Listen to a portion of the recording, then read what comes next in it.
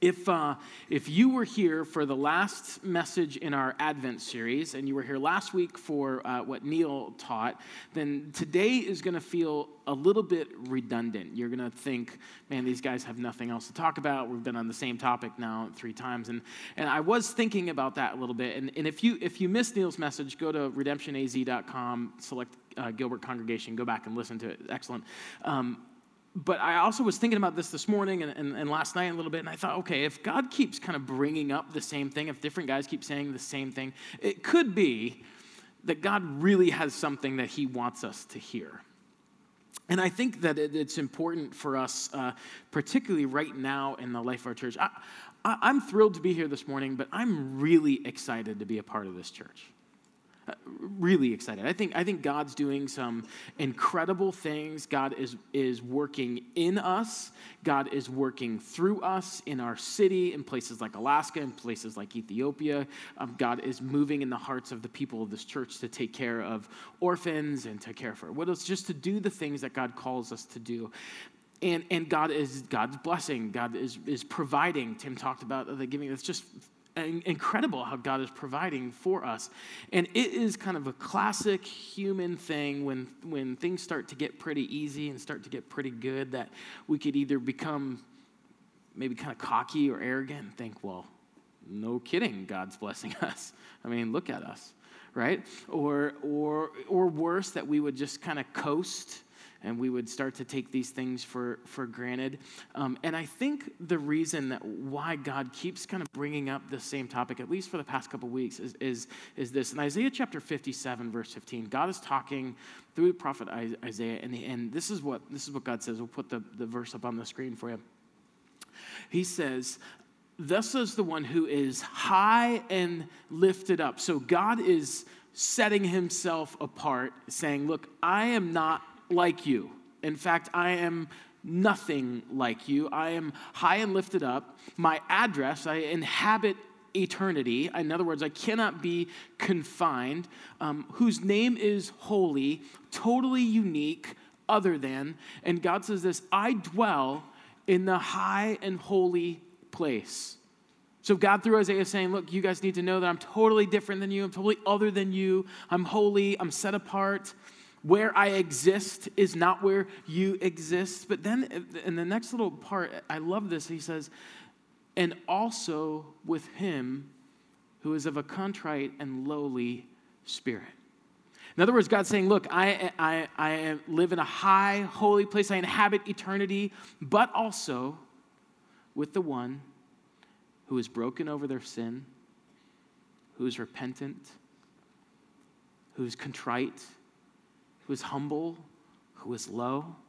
And church, we can be known for a lot of things. We could be known for all the things that we do. We could be known for our worship, or the guys who lead us in worship. We could be known for our programs or our ministries. We could be known for our facilities. We could be known for all these things that we do. But our prayer and the prayer of the leaders and pastors here is that we would be known for who we are. And who we are people who are brought low by the grace of Jesus Christ, who are broken over our sin.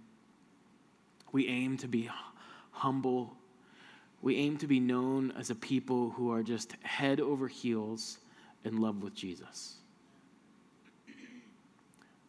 And what you're going to hear this morning, again, might sound very familiar, especially given the past couple weeks, but I think it's just another piece of that puzzle of what God wants us to hear about the kind of people that he wants us to be. I want to share with you some thoughts that I actually heard another pastor lay out a few years ago. So the thoughts and principles, not original with me, but I'm okay with that because what I have learned from this has been some of, or one of, the most helpful thoughts and principles and truths that I have heard in the past couple years, and has helped me personally tremendously. And so it's just something that God's really laid on my heart. I've shared this message in 710. 710's a college and young adult ministry that I lead here on Tuesday nights. I shared this message last year at winter camp with our junior high and senior high students. By the way, if you have students or you are the students, you need to make sure you sign up for winter camp. It's at the end of the month. You don't want to miss that. And I believe that no matter what stage of life you are in, that this truth, what we're going to look at today from the scriptures is a game changer.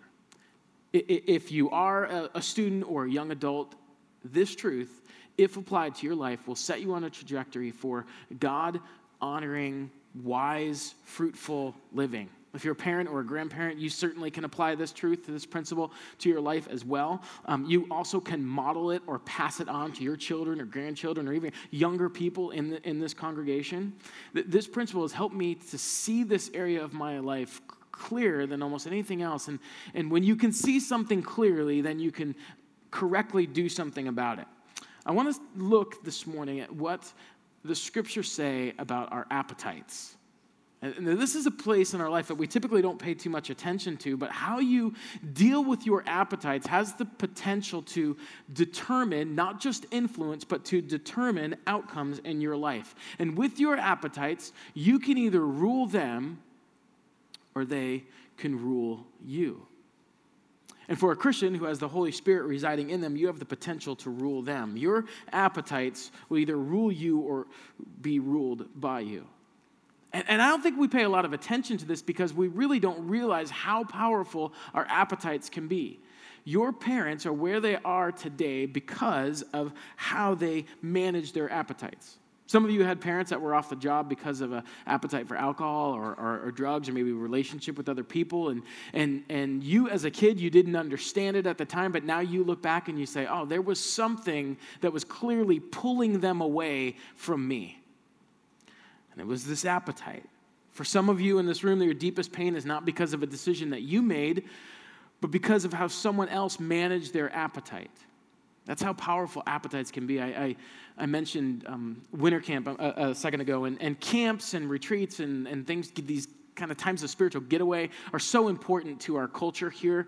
And there's always great stories that come out. And what happens inevitably, if you've ever experienced one of these moments, either at a retreat or a conference or a camp yourself, or you go, and by the end of the camp, you're all fired up, and it's been this real kind of spiritual booster shot, and you go, and you and your group of friends or whatever, you're resolved. You say, okay, the things that we were doing before we came up here, or the places that we were going, the way that we acted, that's all going to change. We're not going to drink that anymore. We're not going to take that anymore. We're not going to go that anymore. We're not going to do that. We're not going to watch that anymore. And then sometimes, before you even get home, but certainly when you do get home, there are these things that just creep back in. And all the stuff you said, I'm not going to do that. I'm not going to go there. I'm not going to drink that. I'm not going to be with them. I'm not going to look at that. I'm not going to talk like that. I'm not going to act like that. I'm not going to say. But these appetites creep back in. In the world that I'm in the church world, more leaders flame out or lose influence, not because of bad theology, not because they're not good at what they do anymore, but because they were ruled by their appetites. And your response to your appetite determines the direction and the quality of your life, and they will always be a factor in everything that you do and in every relationship that you have.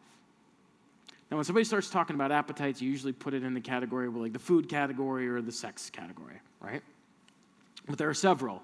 Although it was hard for me to think of them outside of those two, but there are several. There is the appetite of progress, right? So progress, you want to get better. I want to do more. I want to achieve more, right? So my mother-in-law bought me a Fitbit thing for Christmas. Anybody on the Fitbit cult, right? So at first I was like, I don't want one of those things. That's dumb. But then I got in a competition with my wife, and I was winning, and I was like, I like the Fitbit. It's pretty good. I had this appetite for progress.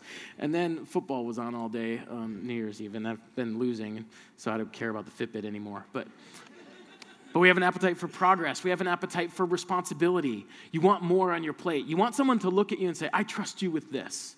I'm going to give you this job. You had that job. I'm going to give you more. I'm going to give you more responsibility. We have an appetite for respect. Right? We want someone to look at us and say, I value your opinion. or to ask you, what would you do if you had this situation? We want respect professionally. We want respect in our relationships. We want someone to say, I value what you think about this. We have an appetite for love and acceptance. It's neat how God has created us to be acceptance magnets, and we gravitate towards people who accept us and love us. The people who don't love us and don't accept us, we tend to kind of steer away from them. We have an appetite for fame and for recognition. We want people to know what we've done. If you're on any kind of social media platform, you've experienced this, right? You take a picture of what you've done. You shoot a video of what you've done. You write a quote about what you've done, and you want somebody to give you the thumbs up on what you've done. That's what you're living for. You just put it out there. You want someone, hey, how come people don't like it? Well, how come more people don't like what I had for lunch? I don't get it, right? And in my house, I've got 3 kids, two girls and a little boy, 5, 4, and 2. And the thing I hear the most from my little girls is, watch me, Daddy, watch me, Daddy, watch me, Daddy, watch me, Daddy, watch me do this, watch me wear this, watch this, watch this, watch this, right? And so I watch, and then I usually get yelled at my wife because I was supposed to do something about what I was watching them do. Shouldn't have been just watching. But we love that. That still exists today. We have an appetite to be envied. Right? It's kind of rude, but it's weird because it kind of feeds something in us. So somebody looks at you and they're like, why is she with you? Right? I get that a lot. But we kind of like that. Or how come you got invited? Or how come you got the promotion?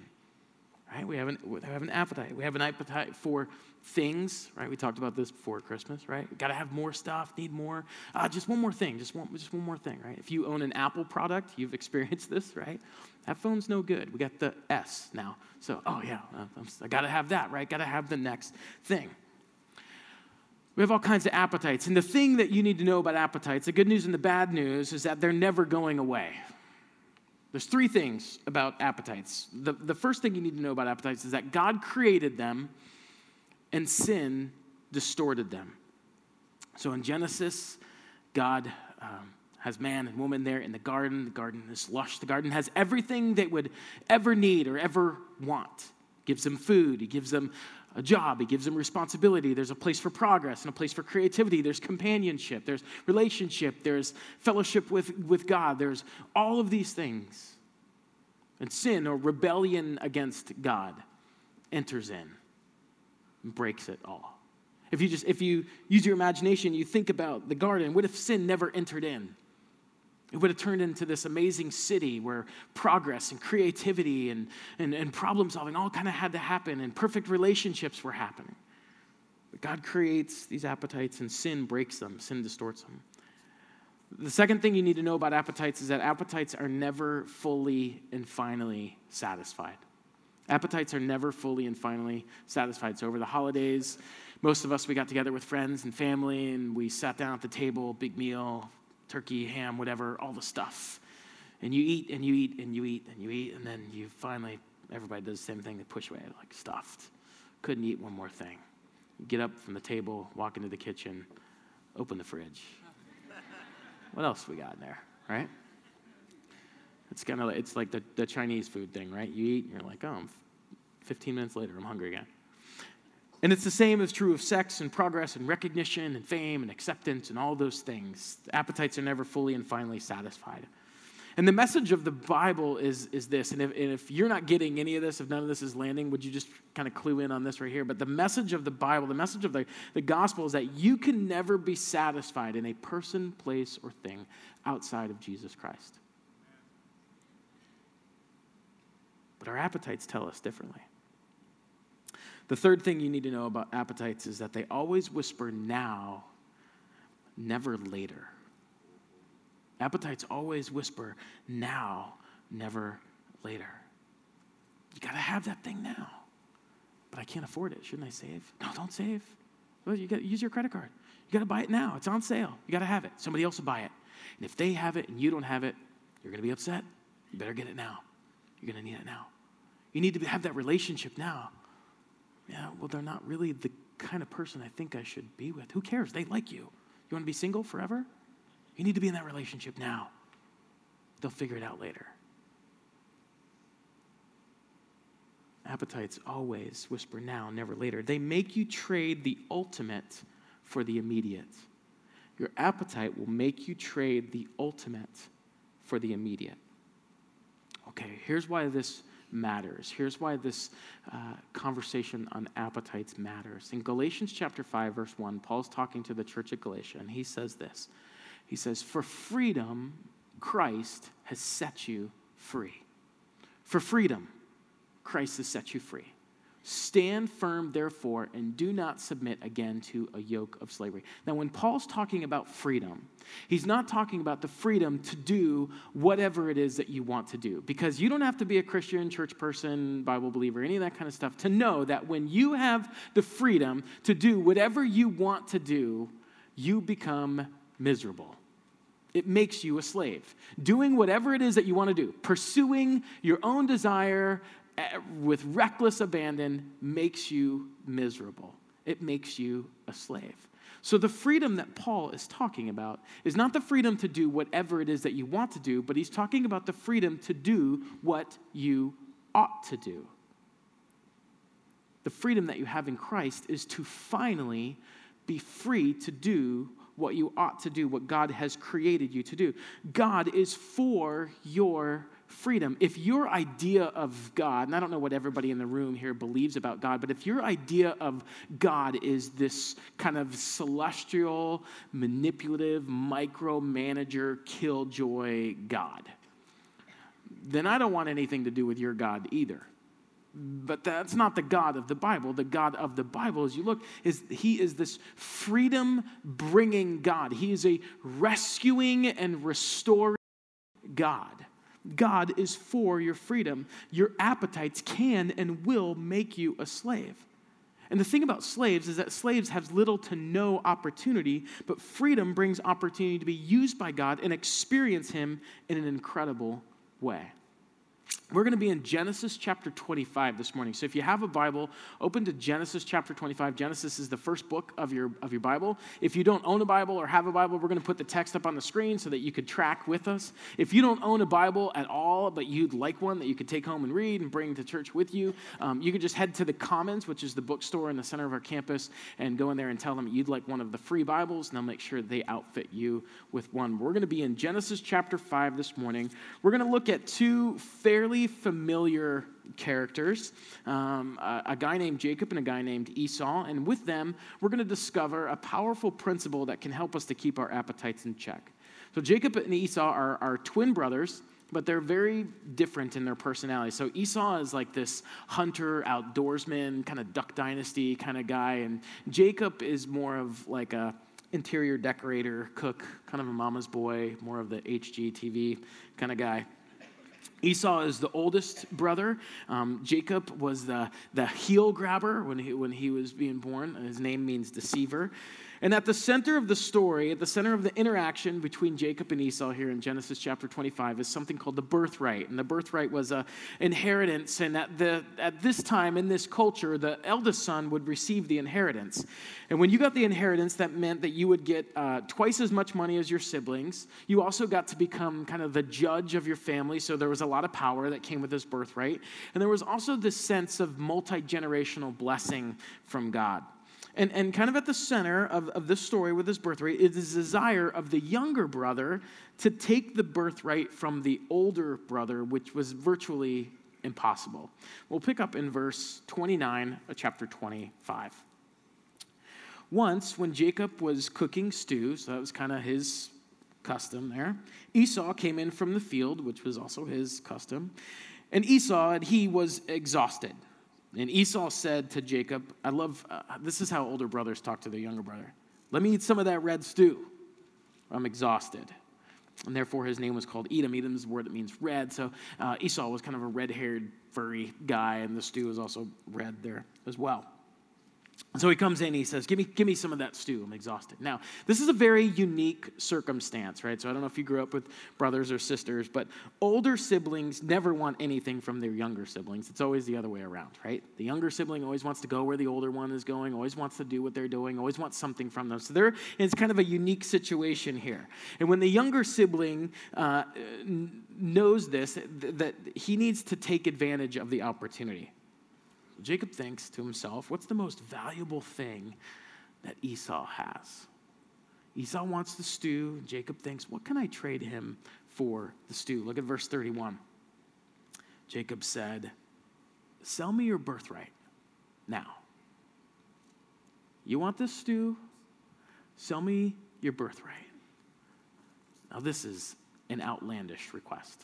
I mean, who in their right mind would trade future wealth, future power, future blessing for something as temporary as a bowl of stew? Who would do that? The answer is you and me. Some of you are right now. So some of your parents traded a relationship with you for a pill or a bottle or a habit for another guy, for another gal, for something that's not even there anymore. They traded years with you for something that's a memory. Some of you right now are tearing your families and tearing your future apart because you're trading the immediate for the ultimate. Because your appetite is ruling you. And people do this all the time. I think what God is saying to us through the scripture this morning is I don't want you to do it. Look at verse 32. Esau said, I'm about to die. When guys get hungry, they get pretty extreme. Esau said, I'm about to die. What use is that birthright to me? In the moment here, Esau loses sight of how important the birthright is. And there are studies that back this up. Psychologists tells us that when an appetite gets stimulated, when appetite gets accentuated, there are physiological changes that happen in your brain. There's something called impact bias. An impact bias takes a simple appetite and it magnifies it out of proportion. So this happens to you every time you go shopping, right? Every time you go shopping, it's set up so that there is an item is displayed in such a way, there's advertising in such a way that tells you that you have to have this. And if you have this, it will make your life extraordinary. And so whether it's an event, whether it's a thing, even in relationships, this happens all the time, that there is a simple appetite that gets magnified out of proportion. This is why you have things like buyer's remorse, right? So you buy the car, you buy the TV, you buy the shoes, you buy whatever the thing is, and you finally get the credit card bill, and you're like, wait, what happened? This isn't it, right? You go out to eat, and you're famished. You say, okay, appetizers, bring on the appetizers, bring on the drinks, bring on the soup, the salad, the entrees, dessert. Of course, we'll have dessert. You bring everything, and you eat, and then they bring you the bill, which is like the story of everything you've done, and they hand it to you, and you're like, what is this? Who did this? What happened here? This is outlandish, right? Where was I when all this stuff happened? You go through it, and you're like, no way did I order that, right? It's right in front of you. But that's what happens because things are presented to you in such a way that your brain says you have to have this. And so you leverage everything for it. Right now, you're in the afterglow of Christmas. You're looking around at all the junk you bought your kids. You're like, why did we do this? This is ridiculous, right? The other thing that happens in your brain is something called focalism. Focalism is when your mind focuses on one thing and it blurs out everything else. So you kind of have this tunnel vision. You're myopic. You only see the one thing. For some of you ladies, if you think back to your first crush, right? And he was it. That was it. There was only that one person. You had a focalism. It was just that. For guys, it's like when you buy tires. That's the connection. Girls, it's a crush. Guys, it's buying tires. But you every time there's an ad that comes in the mail for buying tires, you're like, don't throw that away, honey. You got to have that. Got to look at that. You look around at other people's tires, right? My wife thinks I'm nuts. I'll be in the parking lot and like looking at someone's tires. She's like, that's not our car. I'm like, I know. I'm really into tires. I gotta check it out. So do you understand what happens here? There's actually something physically that happens to you when an appetite is inflamed. Do you see how important it is that we're able to see this clearly, that we address this, that we consider this and look at this, because we could see how dangerous this is in our own lives. Look at verse 33. Jacob said, swear to me now. So he swore to him and he sold his birthright to Jacob. Now, if I could go back in time and show up in the story, I'd want to show up right here. And I'd show up and I'd say, hey, Esau, time out, man. I'm from the future. Hence the jacket. Before you do this, before you go through with this, there's some things I think that are important for you to know. You see, you're going to have 12 sons, and they're all going to have families, and they're going to become a great nation. They're going to be God's chosen people. But they're going to become slaves in Egypt for 400 years, and then God is going to introduce himself to a man named Moses. And when God introduces himself to Moses, he's going to say, I am the God of Abraham, Isaac, and Esau. Unless you trade your birthright for a bowl of soup. And then 2,000 years from now, God, through your lineage, will send his son to the people of earth so that they can be put back together. They can be reconciled and rescued with God. Do you really want to trade that future for a bowl of stew? And I'd like to think that just the knowledge of what God could have done through Esau would have been enough to change his mind and maybe his actions. But I wasn't there. And the truth is, in your life, there might not be anybody there when you're faced with these choices. The truth is, you have no idea what God might do through you if you will surrender your appetites to him and embrace the freedom, the true freedom that comes from being wholly and completely satisfied in Jesus. Don't trade your future for a bowl of stew. Verse 34, the story ends. Then Jacob gave Esau bread and lentil stew, and he ate and drank and rose and went his way. And I think this is just such a tragic sentence. Thus Esau despised his birthright. He ate, he drank, and the stew was gone, and the birthright was gone. And his destiny was changed forever because of an appetite that he couldn't harness. Okay, so how do we address this? What do we do about this? The first thing that we need to do is reframe it. Reframe. Look at the bowl of stew, and in light of who God is and what he promises, ask yourself, is this worth it? Reframe it. In light of everything that God is and in everything that he promises, ask yourself, do I want to trade the ultimate for the immediate?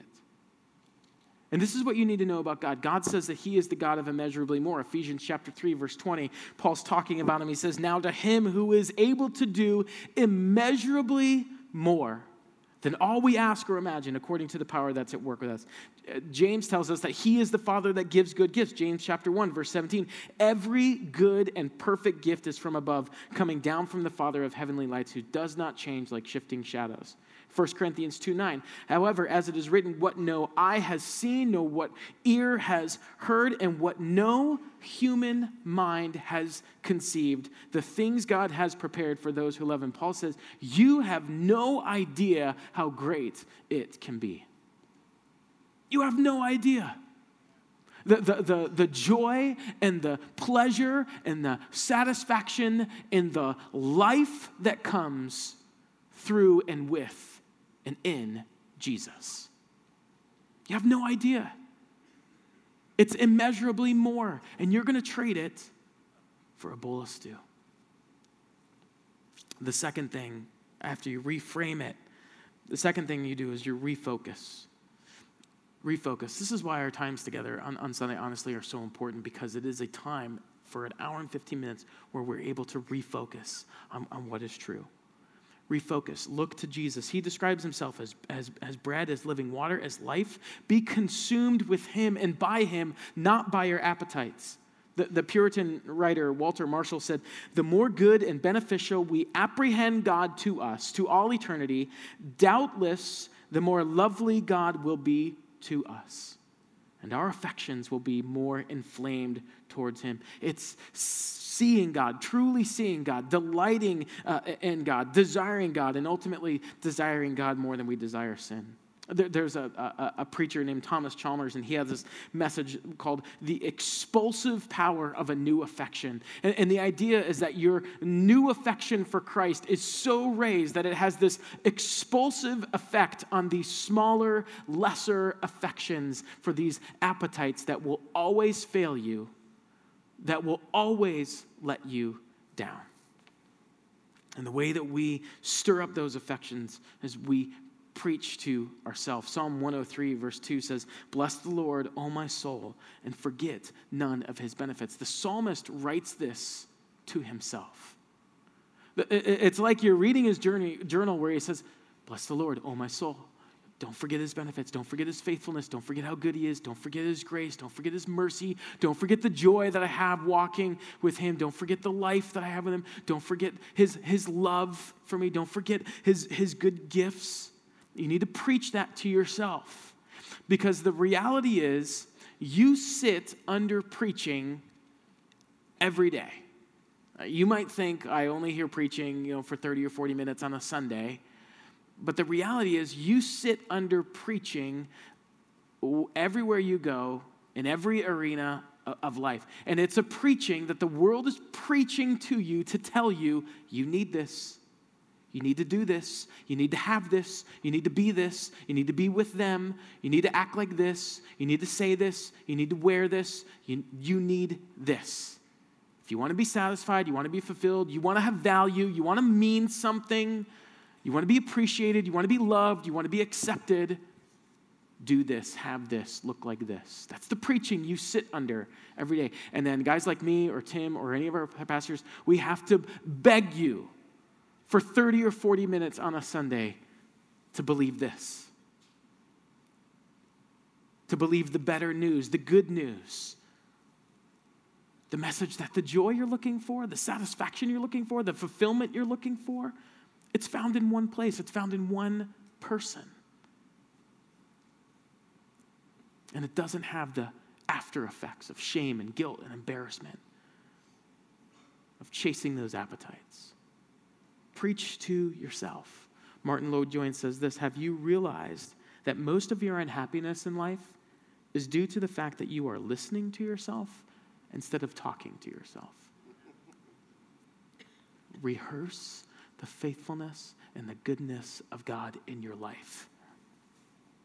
There's three kind of primary ways this happens. These are not revolutionary. In fact, if you've been here long enough, you've heard us talk about these ad nauseum. The first is read your Bible. Read your Bible and meditate on it. You're like, oh, meditate. I can't do that. That sounds weird, new age, whatever. I don't meditate. Do you know how to worry? If you know how to worry, you know how to meditate. Worrying is the same process as meditating. And when you worry, you take a thought or a concept or an idea, often irrational, and you just mull it over and over and over and over and over again in your mind. You extrapolate it out until it's just the craziest scenario possible. When you meditate, you take a truth or a principle or a reality about God, and you do the same thing. You chew on it and chew on it and chew on it and chew on it and chew it and roll it over and over and over and over and over again in your head till it goes from here to here and it comes out of you. Read the Bible, meditate, memorize it. Prayer is the other way. I know every time you talk about prayer, you're like, prayer. Wish I had a better prayer life. Wish I had a better prayer life. Here's a hint. The way to having a better prayer life is not simply saying, I wish I had a better prayer life. The way to have a better prayer life is to actually pray. You think, I know, it's just so difficult. Well, listen, you don't have to, Tim always says this, you don't have to eat the whole elephant at once, right? If you have a place in your life, if you've got a time of like a regular schedule, like so maybe like on your commute to work and you always listen to the same, like talk show or sports radio or whatever, or you go and you work out and you've got something that you always listen to, or you got kind of this regular routine. Everybody in here, you have a kind of regular pattern or routine in life. Use that time to have a conversation with God. You say, well, I don't know, what do I do? I don't know how to pray. I don't know what to talk about. Start with this. Start with just saying, thank you. God, thank you that I was able to actually get out of bed this morning.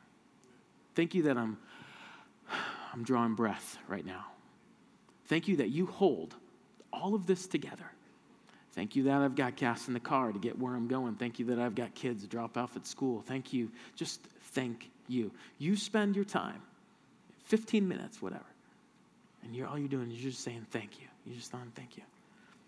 The one another's is another way we do this. Brian mentioned his small group, his community.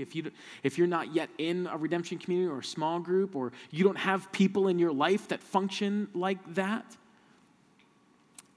the one another's is a way that we see God. And if you're not serving somewhere, I'll tell you what, you want to focus on Christ, serve somebody who has less than you. You want to take the focus off of you and have a right picture of who Jesus is. There is nothing that makes it more crystal clear than self-sacrificial service to someone else. And even better, if no one ever knows about it or notices you. That's a way to clearly see Christ. The question for all of us this morning, church person, Christian, non-Christian, is what is your bowl of stew right now? What's the bowl of stew that you're trading your future or your joy or your freedom in Christ? Is it a habit, an addiction? Is it a shortcut you're taking? Are you cutting corners at work? Is it a relationship you're involved in that you shouldn't be in? Is it a lie that you're perpetuating that you're hoping nobody ever finds out about? What are you involved in that you really wouldn't want anybody else to know about? What are you trading right now for the freedom that God has for you? What's your bowl of stew? And if you're here and you think, man, I could have used this message like 20 years ago, because I already traded in my birthright. I already ate the stew and it's gone. And I look in my rearview mirror and it's nothing but just a train wreck, from relationships to finances to reputation. I want to share something with you that really helped me, because that's my story. I grew up in a home where my family loved God, had us in church, and when I had the opportunity to exercise freedom, I spared no expense and denied myself nothing. And if there was fun to be had, if there was an experience to have, there was an event to go to, if there was something to drink, something to take, something, I chased it with reckless abandon and ruined relationships, reputation, finances. And then years later, God in his mercy saves me, and I look back at all that, and I was like, man, that's a mountain of regret. Someone shared this with me. It's from the book of Joel. And Joel was a prophet that God spoke to and said, I want you to talk to my people about the promise of restoration. And Joel, in chapter 2, he's calling the people of Judah and Jerusalem to lament and to return to God during this time of national calamity, including this infestation of locusts, which destroyed all the grain and all the wine. And God speaks through Joel in chapter 2, and he says this to his people. He says, the threshing floors will be full of grain, and the vats will overflow with the new wine and oil, and then I will make up to you. In other words, I will repay you for the years that the swarming locust has eaten, the creeping locust, the stripping locust, the gnawing locust, my great army which I sent among you. God says, you will have plenty to eat and be satisfied, and praise the name of the Lord your God, who has dealt wondrously with you. And then my people will never be put to shame. And so if you sit here this morning and you sit under just this mountain of shame and guilt and embarrassment because you and me, like Esau, traded this freedom in Christ, this life with Christ, this joy in Christ for a bowl of stew, for an appetite that just ran wild. Know this morning that God is a God of restoration. The gospel, the good news that we are centered on, that we preach, that we love, that we celebrate, breaks the curse of generational sin. If you say, man, my appetite is just a thing that's been in my family. My dad had an appetite he couldn't handle. His dad had an appetite he couldn't handle. It's just one of those things. It's just in my family. But the gospel breaks that curse of generational sin. Jesus is a life bringer.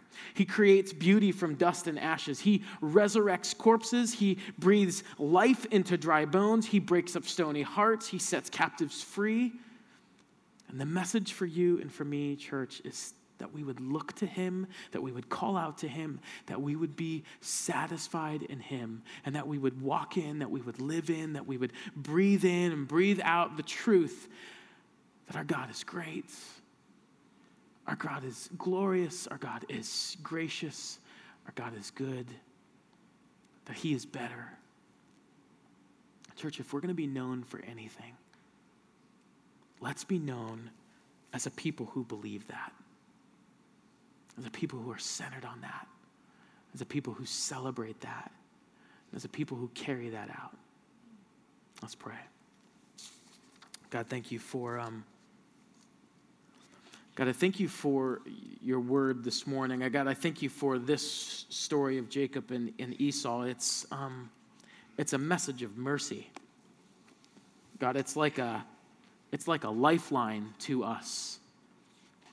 That you would once again warn us, remind us, encourage us. God, woo us to you. And God, I pray that our affection for you would be stirred up in such a way that, God, when these appetites are inflamed, when these things come along, God, that we would be able to clearly see them for what they are.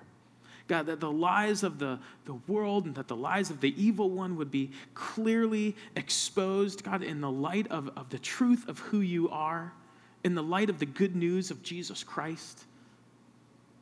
God, I pray that we would be a people who have an appetite for you that's far greater than an appetite for lesser, smaller things. God, I do pray for the person in the room this morning who feels like they've wasted it, that they traded and that the birthright is gone, and now, God, they just feel like there's nothing but a wreck in their life. And God, I pray today that they would know the message of Jesus Christ, who came to seek and to save that which is lost, who came to do what we could never do, to reconcile, to restore, to put us back together with God. And God, I pray today might be a day of salvation for them. God, a day of restoration and rescue for them. God, we love the truth of who you are. It's the only truth in our life that matters. It's the truth that defines us, God, and now it's the truth that we sing about and celebrate. So, God, as we stand and we sing, God, we're reminded of how much you love us. It's in your name we pray. Amen.